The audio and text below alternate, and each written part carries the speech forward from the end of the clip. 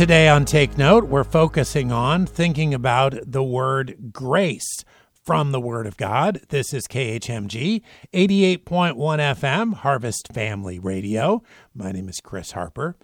Today we want to look at Ephesians chapter 2.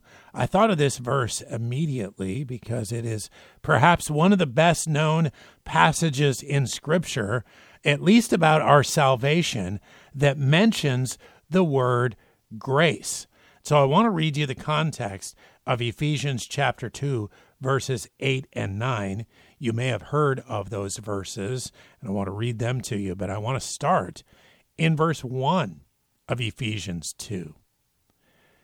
It's talking to those who have come to know the Lord Jesus Christ as Savior.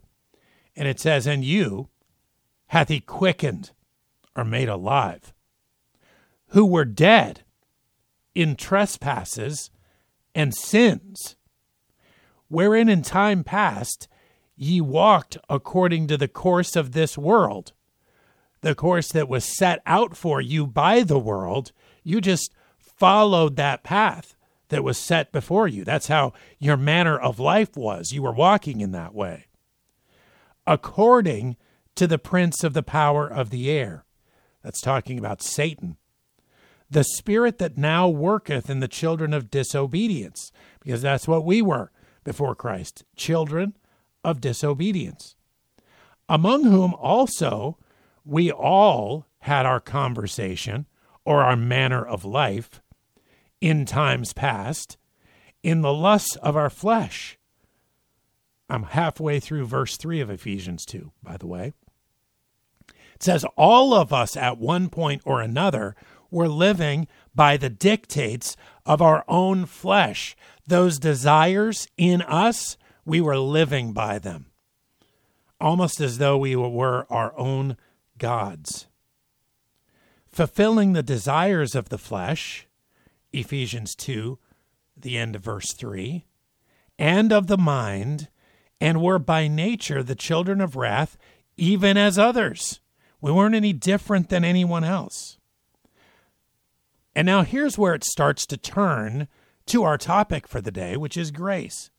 Because it starts in Ephesians 2, verse 4, by saying this, "But God, who is rich in mercy, for his great love wherewith he loved us, even when we were dead in sins," when we were doing those things that the earlier scripture told us we were doing, walking in our own lusts, even when we were doing that, "hath quickened us together with Christ," the end of Ephesians 2:5.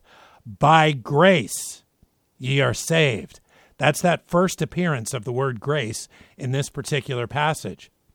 Verse 6 of Ephesians 2, "and hath raised us up together, and made us sit together in heavenly places in Christ Jesus, that in the ages to come he might show the exceeding riches of his grace," there's the word again, "in his kindness toward us through Christ Jesus.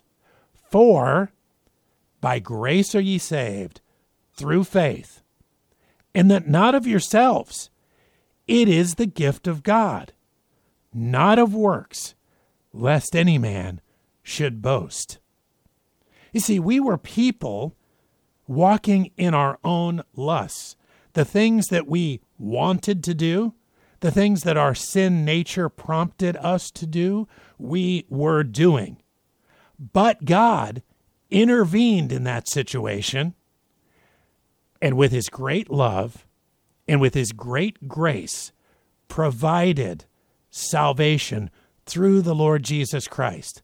And when he intervened, everything changed for us. And now we're in a different situation altogether. And the salvation that we have is all because of Christ. It is not by works. Did you hear that scripture? Let's read it again. "For by grace are ye saved, through faith, and that not of yourselves. It is the gift of God." You don't work for a gift. You never work for a gift. A gift is freely given. And that's what grace is all about. And in verse 9, not of works, lest any man should boast. Grace, that is our theme today on Take Note. Well, we do want to get back to some Christmas music because that has already been our focus throughout the beginning of this Christmas season. So let's do that. A little more Christmas music now. The Holly and the Ivy at 28 minutes after 1 here on Take Note.